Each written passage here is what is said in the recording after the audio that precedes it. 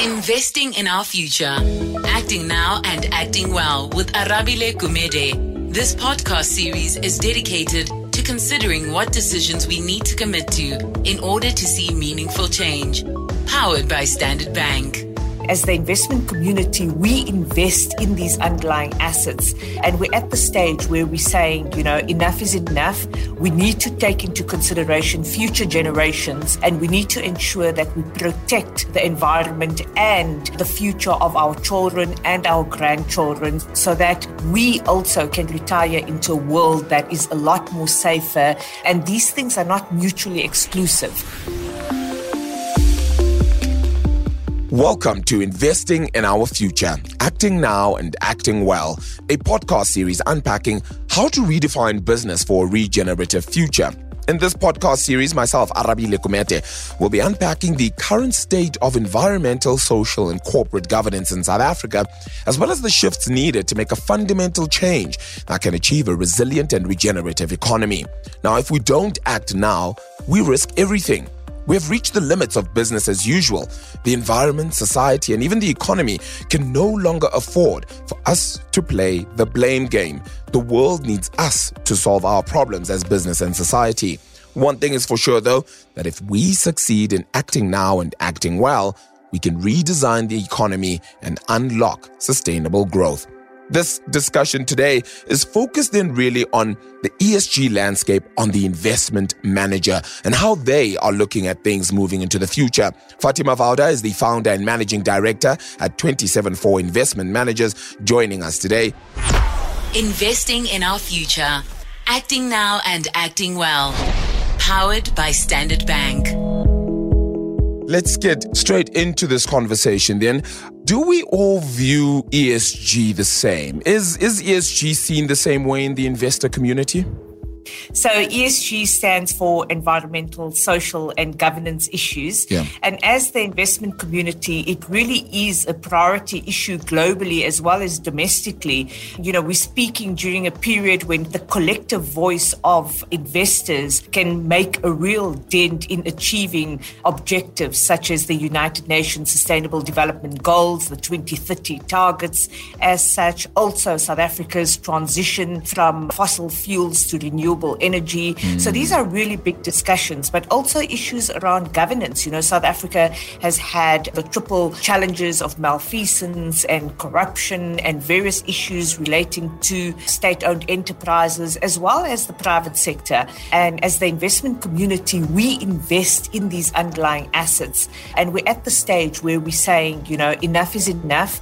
We need to take into consideration future generations, and we need to ensure that we protect the environment and the future of our children and our grandchildren so that we also can retire into a world that is a lot more safer. And these things are not mutually exclusive. They need to be considered in every step of the process. As such, ESG is a number one priority for investors domestically and globally. So basically, you don't even get a seat at the table without sort of an ESG strategy, I suppose then, right? Absolutely. If you're an asset manager and you do not integrate ESG in your evaluation process of underlying assets, you will not get a seat at the table. So the regulator, from the pension funds perspective in South Africa, has issued several regulatory objectives in terms of how retirement funds, when they invest in any kind of underlying asset, they've got to take into consideration the long-term sustainability of that asset. So it is an imperative and a prerogative for any asset manager investing on behalf of the consumer to take into consideration the integration of ESG. What about the ROI on this though, Fatima?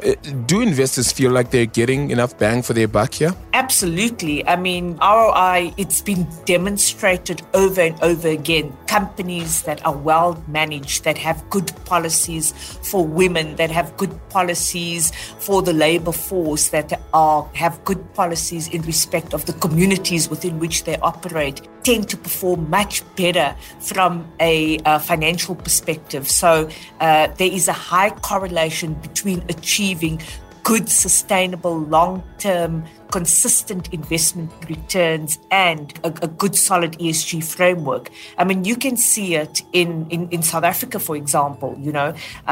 If we look at the performance of a lot of South Africans are invested indirectly into Eskom bonds and the South African government bonds, because that's where our retirement money is invested. And the performance hasn't been fantastic on the back of poor performance relating to governance issues. So it definitely feeds in directly. You do definitely find that companies that are well managed have good policies in respect of their people, their human capital, the societies within which they operate, the global environment, tend to perform better financially. A simple example, a recent example has been, Sasol grappling with their just transition into a more favorable environmental position in respect of fossil fuels. And we recently saw several companies put forward shareholder resolutions at the company's AGM. So we're getting the investor engagement, we're getting shareholder activism. We've had issues on other companies with regards to the appointment of directors with respect to shareholder rights. So, all these things are very, very important because, we also had the issue around Steinhoff a few years ago, and we've had these independent non-executive directors that sit on multiple boards of companies. So the level of depth and knowledge and understanding, as well as auditors, the familiarity of auditors with the executive management of companies. With some JSE listed companies, we've had auditors that have been the auditor of the firm for over 50 years and 100 years. So, where's the independence of an independent auditor when they've been your auditor for 50 years? So this has been a very strong point with regards to governance. So we've seen the rotation. OBA announced the rotation of auditors. So there's a lot of steps in the right direction that can only be positive. Still to come on Investing in Our Future, Acting Now and Acting Well. I'd like to ask Fatima just how it is that investors are going to be spending billions, and what is it exactly that they're looking for when it comes to ESG adoption? Does it have to be on its own, or do we each focus on every single part of ESG and take it ESG and one letter at a time, or do you have to focus on everything all at once?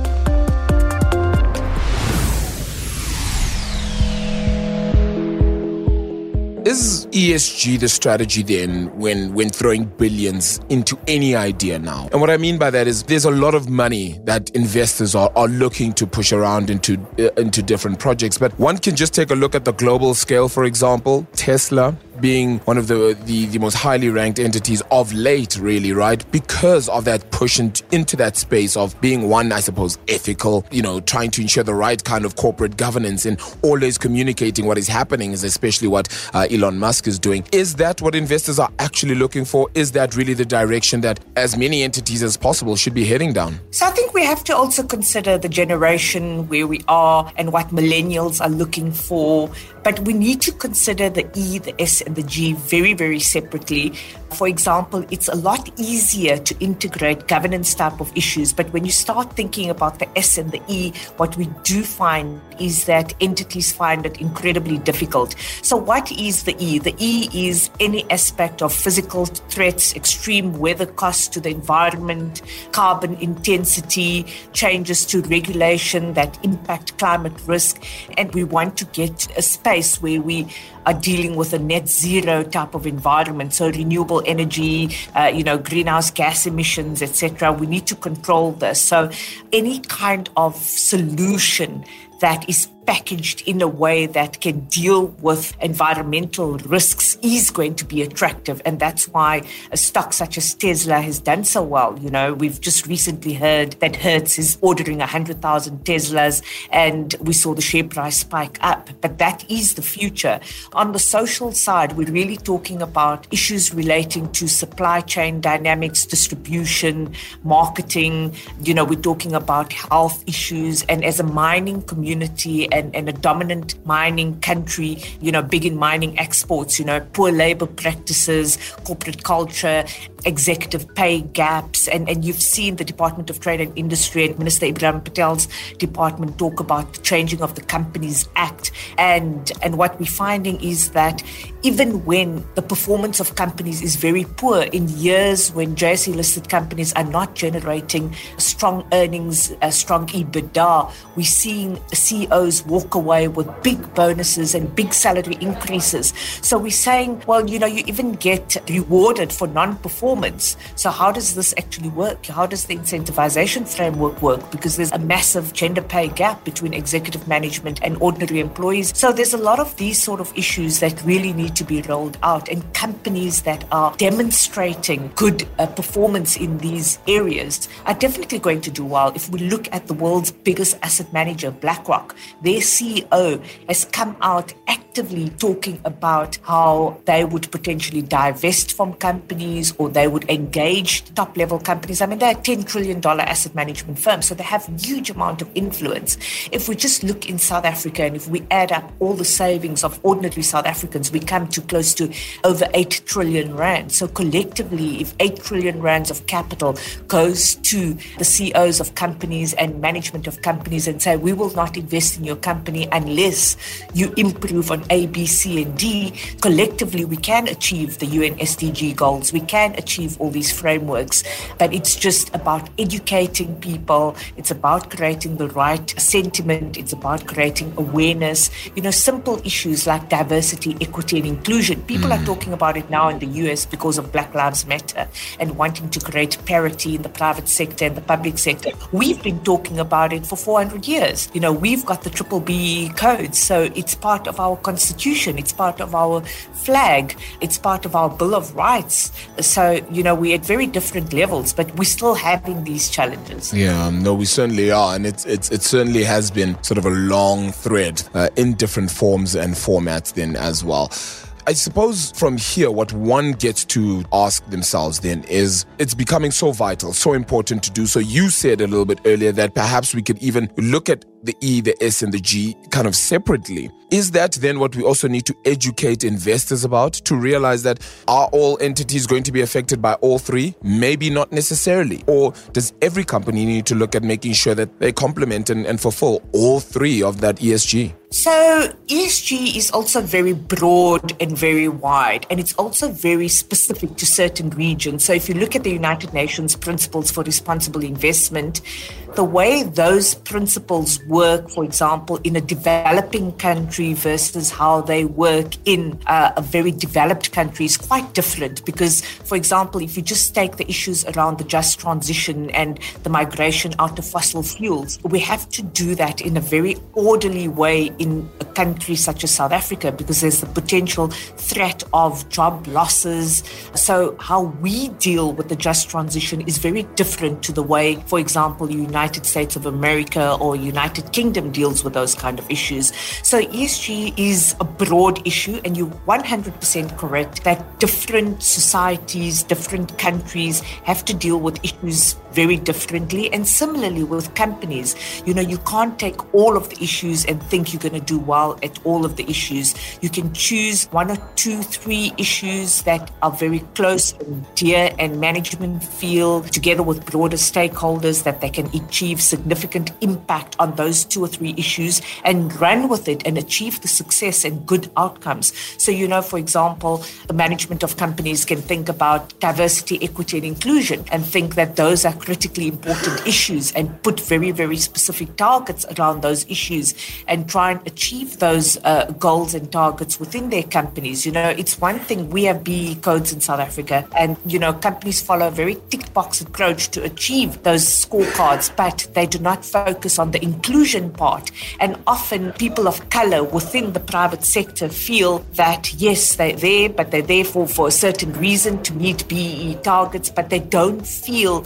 as if they are part of the decision-making framework, as if they are part of the strategic framework of driving those businesses forward. So we've got to focus on inclusion, and that's one of the areas that South Africa is falling behind on, because there's too many cases of of people of color and people of gender feeling that they're part of organizations, but they're not really part of organizations. How do we do better then?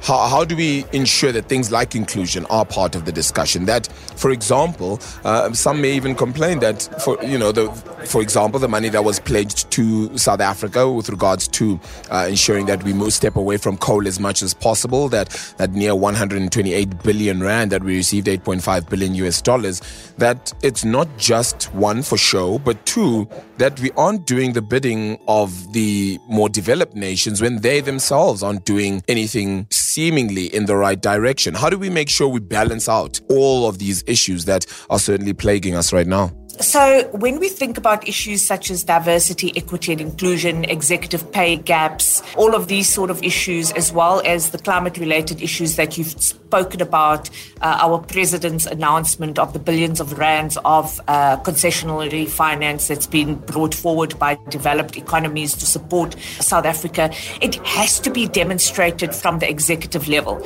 Nothing will be achieved. It's been said over and over that culture eats strategy for breakfast. If the culture doesn't change, if it's not being demonstrated from top level management all the way down to employees, to all stakeholders across the board, the voice, the DNA of the organization needs to demonstrate it, needs to act it out, needs to behave in the right way, needs to send a consistent message out across the board. That's the only way you can if it's not a priority in the business, if it's not the strategic priority in the business, it's not going to filter through.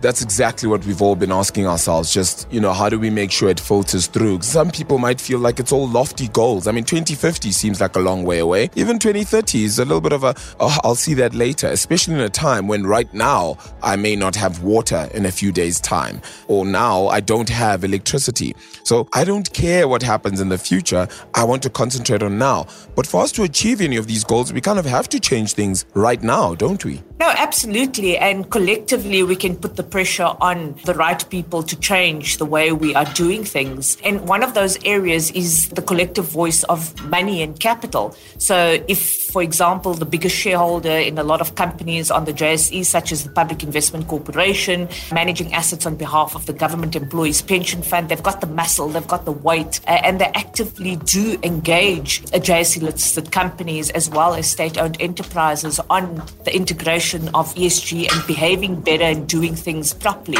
So when you've got that level of capital and muscle, and if you can pull together all of the capital and resources, you can achieve the type of change that you are seeking to achieve. Where do you think the next steps are then? Investors from here sort of going to look and say, once upon a time it was just a select few companies that we're looking at. Now we're looking at every company. The mining industry is probably one of the biggest ones that have maybe led this space in a way because they've had to really focus in on their environment they're in, ensuring social and corporate governance, because things like the unions have kept them to task primarily. But do you see the corporate sphere changing its ideals, changing its way of thinking to say to itself, this is it now, we need to get this right? Absolutely. So the regulatory framework is definitely there. And if we look at, for example, the influence of the King reports on corporate governance in South Africa, they've been tremendous. The King 4 reports have supported the application of good corporate governance principles and practices, and that's been incorporated into companies across the board. If you look at the United Nations-backed Principles for Responsible Investment, as well as the Code for Responsible Investment in South Africa,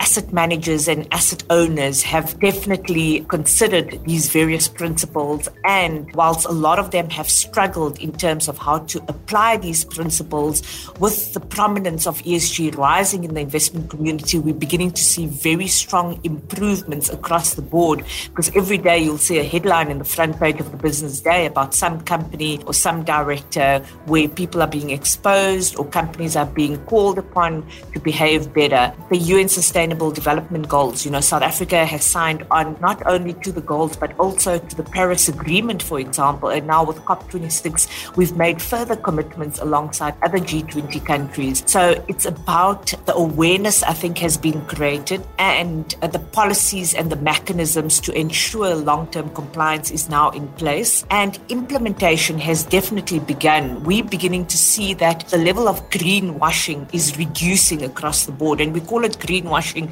similar to blackwashing. We don't want greenwashing. Yes, there is quite a bit of greenwashing still taking place, but we are beginning to see real evidence of influence coming through the system and people beginning to take it more seriously. That's certainly the hope, right? To be able to take it more seriously so we get the task done and hopefully get to 2050 or even 2030 and realize that we were on the right path and we did make inroads into what has been a very critical and important element in our society. Fatima Vauda, thank you so much for the time. Really, really appreciate it. The founder and managing director at 274 Investment Managers.